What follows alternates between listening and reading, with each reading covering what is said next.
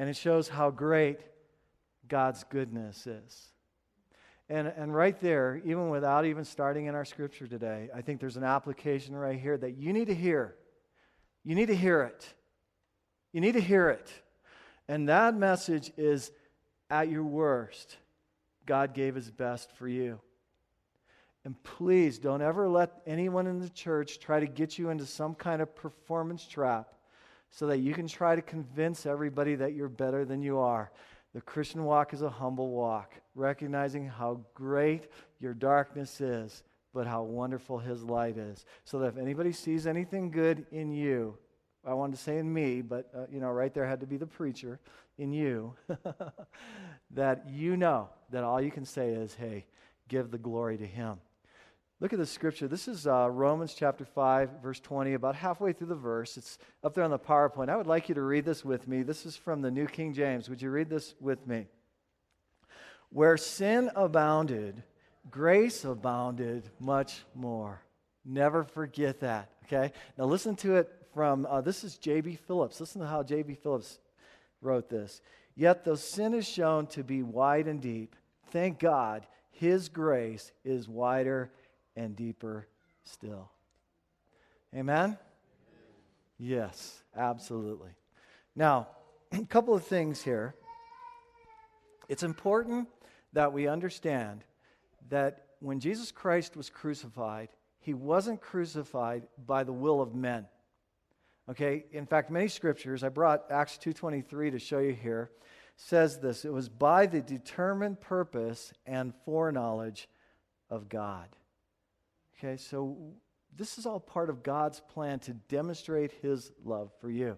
Also, another very important thing from last week is we need to understand that Jesus going to the cross, this is about capital punishment. Jesus did not face capital punishment, death, as a penalty for some crime because of some bad thing that He did. Jesus Christ went to the cross for who He was. And this is the great dividing point, because Jesus Christ claimed to be God in the flesh. And that's what angered the religious people. Okay? They were holding on to their religion so tightly that they could not see the truth. And God help us to get free of all the religious baggage that we've been brought up with, so that we can see clearly what it is that God is doing, what He has said already, and what He's about. Amen? Yeah, excellent. So this brings us to verse 1, chapter 23. Are you prepared to hear from the Lord today? Mike Discoli needs to disappear. God needs to appear. Someone told me today, a guest today said they came because they heard Jesus shows up here. Well, if that's all that happens here, then that's enough, okay? My hope is you won't see Mike Discoli, but you'll see Him, okay? So, are you ready?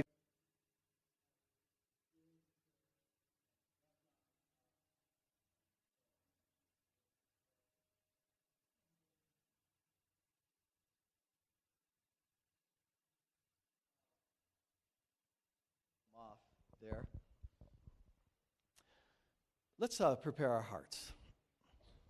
What are you carrying today? Man, I loved Alan's leading us through that opportunity of maybe you're not there, maybe you can't smile with these songs today. What do you need to give the Lord right now? God cares more than you do. He says, cast your cares on Him, for He cares for you.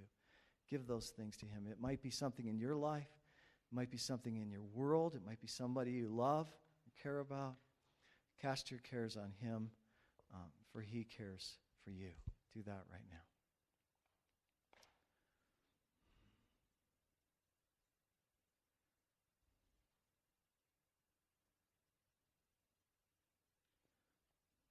I think about Rhodes in the hospital right now, Lord. Love him. Bless. I think about our friend Don, who is concerned about his heart this week. Lord, we pray for a miracle of healing. Bless Pam and give her peace. Think about circumstances in our world that we need wisdom, Lord. Help us to walk in your assurance. Now do you desire that he speak into your life? Just ask him, Lord, speak to me. I'm listening. Thank you, Father. In Jesus' name, amen. Verse 1. Then the whole assembly rose and led Jesus to Pilate. They began to accuse him, saying, we have found this man subverting, and a better word might be corrupting. And then the NIV puts the word our there. I don't think that's in the original language. It should be the word the, because these people certainly wouldn't have claimed Rome as their own government here. So he's corrupting the government, the nation. And then they accuse him in two ways. They say, first, he opposes payment of taxes to Caesar and claims to be Christ. But the emphasis needs to be on those last two words, a king. Christ, a king, because of who they're talking to right here. Pontius Pilate will serve as governor of this area, the southern area of Israel, Judea, for a period of 10 years from 26 AD to 36 AD, until he's removed by the Roman government, and then he'll never be heard from again. He was hated by the Jews. He never understood the Jews. He added fuel to his own fire by a couple of foolish actions, several of those. Let me just give you two of them. One would be, both involve his actions toward their place of worship, the temple. And the first was he took funds that had been given to the temple and used them to build an aqueduct system in Jerusalem. So they didn't like that, using church money to do civil work. And then the second thing was he was putting these banners of Caesar on the temple grounds. And Caesar was considered to be a deity. So, he's not very smart in his actions toward the Jews. Frankly, he was placed there by Rome to offer a degree of diplomacy between the Roman government and the Jewish people. Well, he's not doing a very good job. And the duplicity that we'll see, his wavering in how he handles Christ, is rooted right here in his need to try to keep everybody happy. This is a political guy that we're talking about here, okay? He's a true hardline politician. That's what this guy is. Now, Jesus, as you remember, if you've been through the study, he's been taken into captivity by the Sanhedrin, the 70-member civil court, kind of a large grand jury sort of thing. He's been taken into custody by them. He's been beaten. He's been interrogated.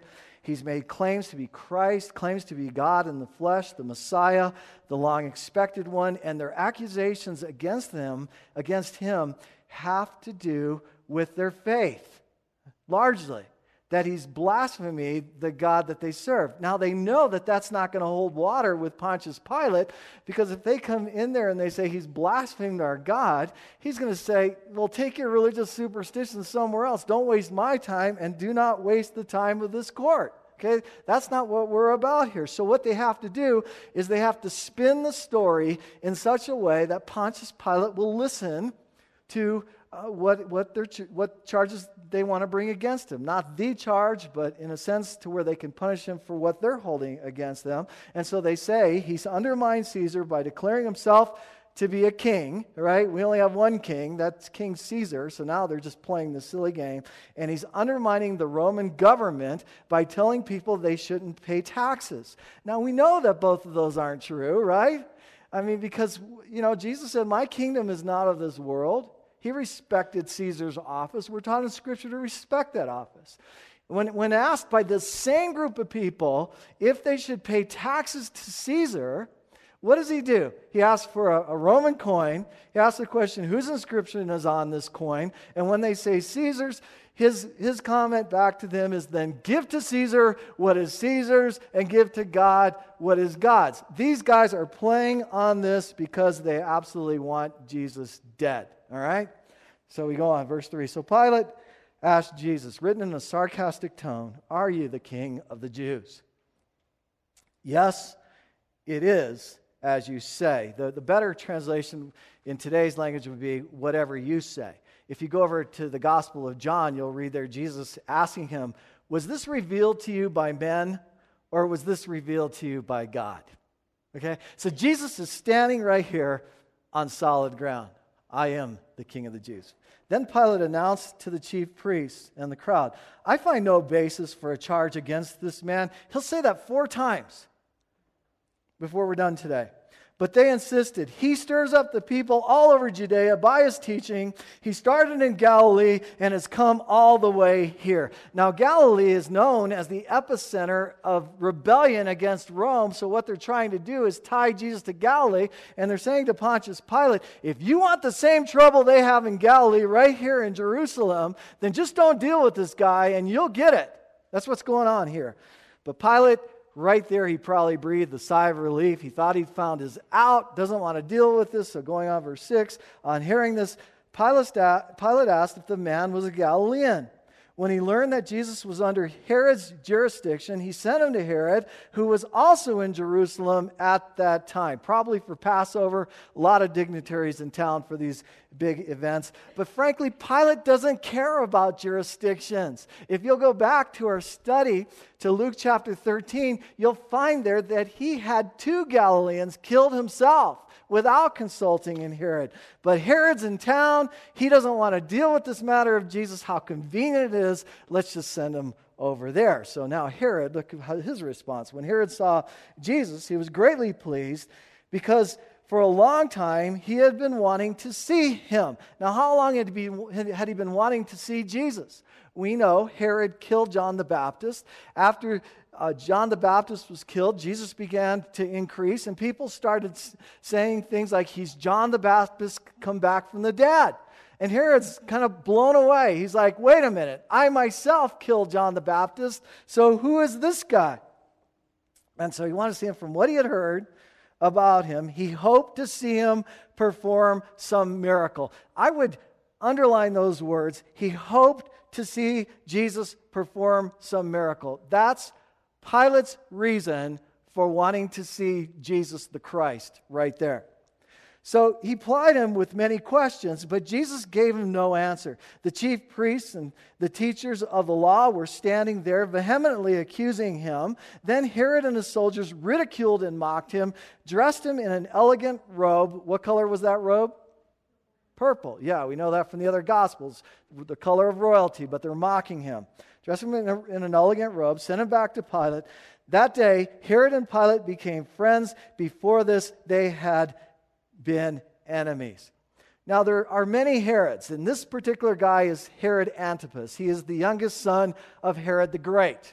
You should remember Herod the Great from the Christmas story because it was the Magi, the 3 wise men, who showed up at Herod the Great's palace and talked about the king of the Jews. And Herod the Great wanted to know where he was. So he told the wise men to report back to him after he found them because his intention was to kill him. He didn't want, that Herod the Great was not so great. In fact, he just tagged that title onto his name because it helped him overcome his short man syndrome. He wasn't that great. He wanted this other king dead, and you better believe it. Well, now his son is getting involved with his matters, Antipas, and I had you underline his purpose for wanting to see the king of the Jews. It was because he hoped to see some miracle. Now, I've given this a name this morning because I suppose you could call this the entertainment gospel. And what we see here in Antipas is a picture of someone who confuses the transformational power of the good news of Jesus Christ with their need to be entertained. All right? I don't care what power he has. I don't care who people claim he is. I just want to see him do something. That's what this is all about. And it forces an application here that we consider in ourselves. Do we ourselves really want the power of God in our lives, or are we just looking to have our fancies fixed? Very important stuff. Are you looking for some kind of surprise? We shouldn't be surprised when people show up to our churches for no other reason other than this need to be entertained. But we don't fault them. We're glad people come regardless, but our prayer is, God, show yourself to them. Because we ourselves didn't realize our need, but somehow by His awesome kindness, He's made that truth come alive in our spirits. And that's where we stand. Now notice Herod's asking all sorts of questions, and Jesus isn't answering him. But he just was answering all of Pontius Pilate's questions. What's the difference? It seems that Jesus knew Pontius Pilate was listening. But he knew that Antipas had John the Baptist, and he killed John the Baptist. So if he wouldn't listen to the message of a prophet, then there's no way he's going to listen to Jesus' message. So these guys mock him, they dress him in purple, they send him back to Pilate. And now Pilate's got an additional problem. And that problem is, we find in the other Gospels again, that while Jesus was in the care of Antipas, and his wife, Pilate's wife, is sleeping, she has this dream that kind of shocks her. And the dream somehow reveals to her that this guy, Jesus, who her husband is responsible for, is innocent. In fact, I shouldn't just say shocks, it greatly troubles her in spirit. And she tells her husband, this dream is greatly troubling me, and you should not have anything to do with this man. So now he's faced with this. Verse 18. Or no, where am I? I'm sorry. Verse 13. Pilate called together the chief priests, the rulers, and the people, and said to them, "You brought this man as one who was inciting the people to rebellion. I have examined him in your presence and have found no basis for your charges against him." There's the second time. "Neither has Herod, for he sent him back to us. As you can see, he has done nothing to deserve death." There's the third time. "Therefore, I will punish him and then release him." And again, the NIV does us a disservice by taking out verse 17, which says, "For of necessity it was a custom that he would release unto them one prisoner at the feast." So somebody's going to get released. Will it be the innocent Jesus the Christ, who is only claiming to be who he is, or will it be a known criminal? Verse 18. "With one voice they cried out, 'Away with this man, release Barabbas to us.'" And here are Barabbas' known crimes. Barabbas had been thrown into prison for an insurrection in the city and for murder.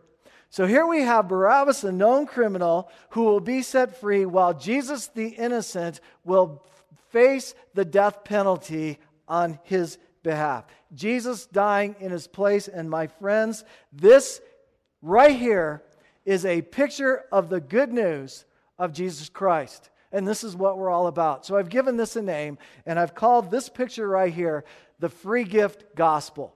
Because all of us are in Barabbas' position. We have all been found guilty of sin. The Bible says it. Okay, you can try to justify yourself before God, or you can hear what he's trying to say.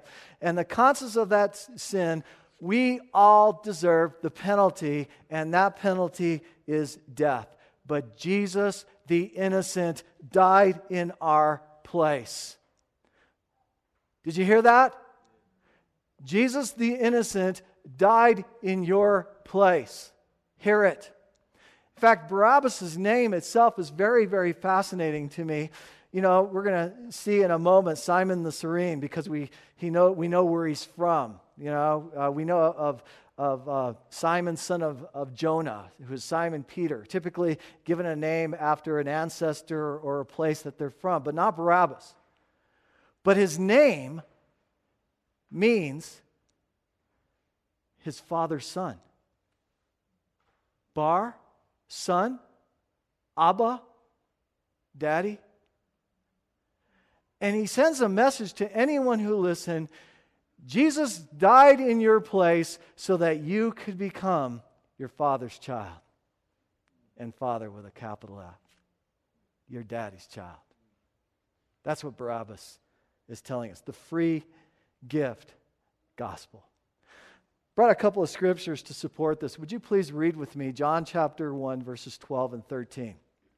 Let's read them together. "Yet to all who received him, to those who believed in his name, he gave the right to become children of God, children born not of natural descent, nor of human decision or a husband's will, but born of God." Here's a second one. Just listen to this one. This one's written to you specifically in God's love letter. "You did not receive a spirit that makes you a slave again to fear, but you received the spirit of sonship, and by him we cry, Abba, Barabbas. Father, the Spirit himself testifies with our spirit that we are the children of God. But Barabbas, did he ever realize what Jesus did for him? Or was he one of those criminals who was there knowing he was guilty, but the whole time saying, I'm innocent, I was set up? Or did he come to a place where he was able to say, thank you, Jesus. Thank you for what you did in my place. And before you're too hard on Barabbas, what about you? Have you acknowledged what Jesus has done for you?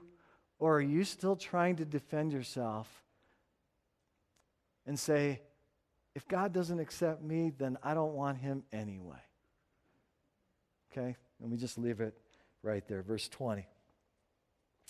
Wanting to release Jesus, Pilate appealed to them again, but they kept shouting, crucify him, crucify him. For the third time he spoke to them. Why? What crime has this man committed? I have found in him no grounds for the death penalty. Okay, so there we see fourth time. Therefore I will have him punished and then release him.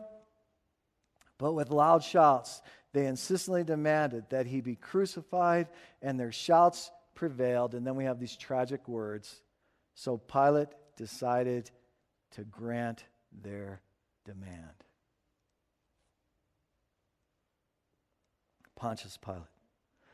How sad it is when leaders choose to appease the people rather than doing what they know is right down deep in their hearts. How hard it is.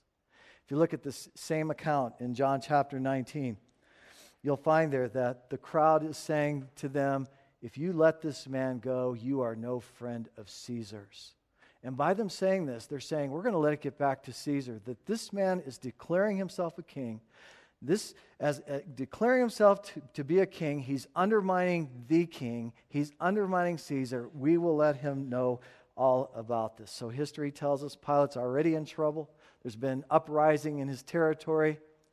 Roman government is looking at him. They're analyzing him, his leadership skills. Here's all these people in Jerusalem now for the Passover celebrations. There's dignitaries from Rome. The last thing he needs is some sort of riot for not following the will of the people. And so under all that pressure, after saying 4 times this man is innocent, instead he gives in to their demands. That's what we have right here, facing Jesus and the death penalty. So I suppose what we could do is call this, give it a name too. This could be called the sidestepped gospel, because here we have Pontius Pilate, who's been an eyewitness of Jesus Christ. He's heard Jesus speak. He's heard everything Jesus has to say. He's witnessed him himself, his wife. God have mercy on the man who doesn't listen to his wife. He doesn't listen to his wife. We know he's in big trouble, and there's wives hitting their husbands on the shoulder. Doggone it, I need to watch what I say.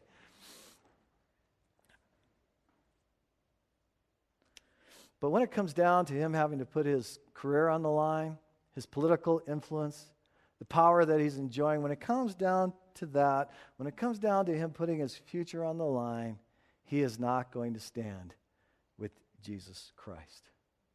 And it's important for us to realize that there are those who come to our churches who have all the right things to say, and they've seen it all, and they've heard it all. But if it comes to a place that their faith in Jesus is going to cost them anything, then suddenly we see them wavering from the faith. And did you hear what I said? Did you hear me say those forbidden words? When it comes to their faith costing them anything? Please hear me. The gospel of Jesus Christ is a free gift to anyone who will receive it. The cost may come in standing for Jesus, not because God's going to impose a penalty or a price on you, but because there's a spirit of Antichrist in the world that hates Jesus and is opposed to anyone who chooses to follow him. And therefore, there's a price to be paid if you're going to stand for Jesus in this world. And my prayer for you in this body is the same prayer I pray for myself, that because of God's goodness and the power of God that is at work in our lives, in my life, and in your life, that if there ever comes a time where you are in this position where the question is asked, will you stand or will you back away from Jesus, that by His capacities, you'll find yourself being amazed that you're standing there with Him. And it's so important because we live in this day when, people want to say, God is whoever you want God to be. This is where we live today. Whatever works for you, that's just fine. And you'll never get in trouble, most likely, for praying before a meal.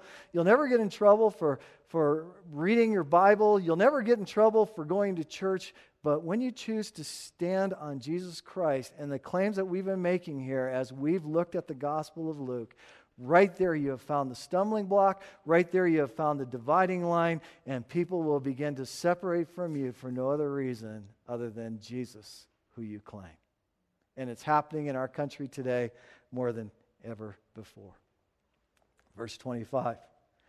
He released the man who had been thrown into prison for insurrection. It's fascinating that they repeat the crimes. Luke wants us to know this man is guilty. So they released the man who's been in prison for insurrection and murder, the one they asked for, and surrendered Jesus to their will. Now, as they led Jesus away, they laid hold of a certain man, Simon the Cyrenian, who was coming from the country, and on him they laid the cross that he might bear it after Jesus. Now get a picture of this procession. There's people in town for the Passover. Jerusalem's busy. There's Roman soldiers everywhere, posted guard. We don't understand this, but you don't have to go very far to see this type of stuff. I mean, my first experience was in Brazil, and while they didn't have swords and they had a crazy array of guns, there are soldiers on about every street in places with, they're standing there making a statement, okay? And some of them have guns, some of them don't, okay, because of the economy there in Brazil, or at least when I was there. But a typical procession would have consisted specifically of 5 soldiers. 1 soldier in the front, 2 soldiers just behind, then the prisoner, and then 2 more soldiers. The soldier out in front was given a sign. And this sign was held there for the people to see, and on the sign was the crime that this person was being sentenced for. So in Jesus' case, the sign would have simply said, the King of the Jews. And that was there for everybody to see, so that everyone in their curiosity, this would be me, why is this guy being punished? And I'd want to run and make sure I got positioned properly so I could read that sign. I'd see the sign, the King of the Jews. These types of processions usually would take the longest route through town. They would consist of lots of noise, and the reason for the noise was to make sure they drew a crowd. And so the crowd would come, they want to see what's going on, and when they come, they'd see these soldiers. They'd see the man with the sign. They could look at it and see what he'd done. They'd see the prisoner dragging this cross, and it might have been the cross member of the cross. They would see all this stuff. And the reason that the Roman government wanted noise and they wanted to attract a crowd and they wanted them to see that sign is because they wanted to send a message to everybody under their rule that this is what happens to anyone who opposes Rome. The king. This is what they wanted them to see. Jesus, at this point, he's been severely beaten. He's unable to carry his own cross the whole distance. Now, a Roman soldier had the right to take out his sword, and if you were nearby and he needed you to solicit your help, he would just take his sword and he'd touch you on the shoulder. And if he touched you on the shoulder, it didn't matter what you were doing, you had to stop and do whatever that soldier asked you to do. If you were carrying groceries home from market and a soldier were to touch you on the shoulder with his sword, that meant you had to drop whatever you had, and if he wanted you to carry his bags home, you carried his bags home. That was the way Roman authority worked. So now, in this picture, we enter Simon of Cyrene. This guy had traveled 900 miles to come to the Passover. It was the dream of a lifetime. I mean, if you lived within 15 miles of Jerusalem and you were a Jewish man, you were required to come to the Passover feast. But if you lived further than that, it was only your dream. In fact, even today, there are Jews who will say the statement that they said back then, today here, tomorrow Jerusalem. It's a longing to go home and to be a part of this. So here's Simon. He's traveled. He's excited to be here. It's cost him dearly to be here. And then this parade catches his attention. And so he comes to see what's going on. And in the midst of this, he's touched by the sword of the soldier. And he can't say no. He can't say I'm busy. He can't say, hey, my wife needs me right now. He has to drop whatever he's doing. And in this case, they're saying you have to carry this cross. Now, if you go over to the Gospel of Mark, you'll find there that this man, Simon, is the father of two well-known believers, Rufus and Alexandria. And the reason that Mark references them and includes them, or the very fact that he references them there, tells us that these are well-known people among the early church. They knew who these guys are. And for this reason, it's a very interesting prospect for us to consider the fact that on this experience of Simon the Cyrene meeting Jesus in these difficult situations, taking his cross and carrying his cross for him, that the Word of God came into Simon's life and he became a believer right here on the spot.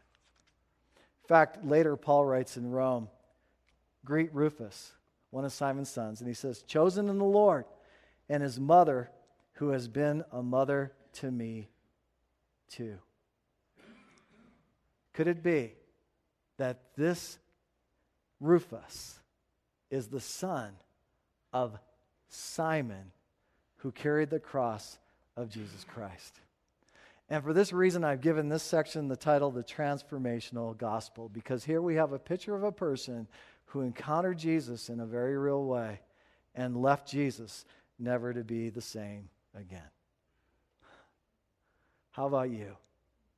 Have you experienced Jesus in a transformational way? We don't come together like this because it's a form or a duty or a heritage or a tradition. We come together like this, many of us here today, because God has revealed himself to us in such a way that we know we can never be the same again. I'd like you to read with me Romans chapter 1, verses 16 and 17. Let's read this together. I am not ashamed of the gospel, because it is the power of God for the salvation of everyone who believes. First for the Jew, then for the Gentile. For in the gospel, a righteousness from God is revealed, a righteousness that is by faith from first to last, just as it is written, the righteous will live by faith. And then listen to one more scripture, 2 Corinthians 5:17. If anyone is in Christ, he is a new creation. The old is gone, the new has come. Fascinating, the word metamorpho is used there, from which we get metamorphosis, the transformation of a caterpillar to a butterfly, a tadpole to a frog. This is about the transforming power of God. So did you notice today the 4 types of gospels and responses to them? Some just see it as entertaining. They come to church looking for something to make them feel good. That's Herod. Others sidestep it if it's going to cost them anything. That's Pontius Pilate. While on the other hand, there are those who will see it as the reality of a free gift from God, Barabbas, his father's son, and therefore experience it in a transformational way. That's Simon the Cyrene. That, my friends, is the Word of God. Has he said anything to you today? Do you hear him speaking to you and drawing you? It's going to get real quiet in here for a few moments because I want to leave you between you and God. I'm not here to sell you anything or manipulate you. You just let God speak into your life. What does he want you to know? And what would you do in response?